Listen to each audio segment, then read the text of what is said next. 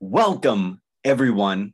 It is me, JT Energy, the unsolved mystery, and you are listening to Drinking at Moe's. So let's drink it in, man.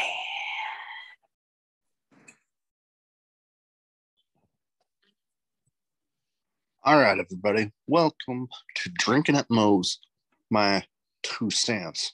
So, this whole Sasha Banks fiasco, her and Naomi walking out, you know, most places you walk out of the job just randomly, you're pretty much going to get fired right off the bat. But, I'm not saying I wish there was another way around it, but come on. They being upset about, being the tag champs and not getting great booking with it. Well, to be honest, that's pretty much what WWE does with their tag teams.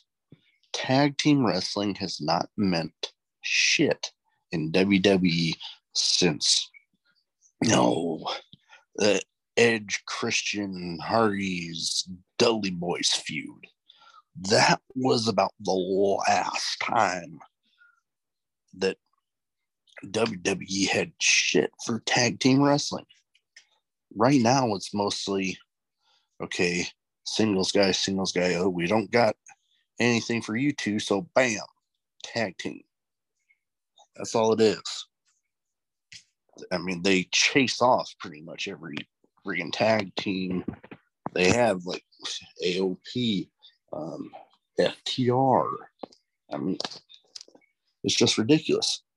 So, I mean, I can understand why even have the belts if you're not gonna do shit with them. Which I guess they pretty much forgotten about the women's tag belts because, well, they said they were gonna have a tournament for new ones, but well, here we are, and well, have they really done shit with it? No. So, I guess, but anyways, on one hand, I get, people thinking, oh, well, spoiled, she shouldn't have walked out like that. And then, if you're honestly not happy with it, and there's really no other way around it, I mean, I get the other side too. But, oh well, I guess time will tell. They're already saying that Sasha Banks got released. Nothing's been confirmed yet. So I guess we'll find out here soon.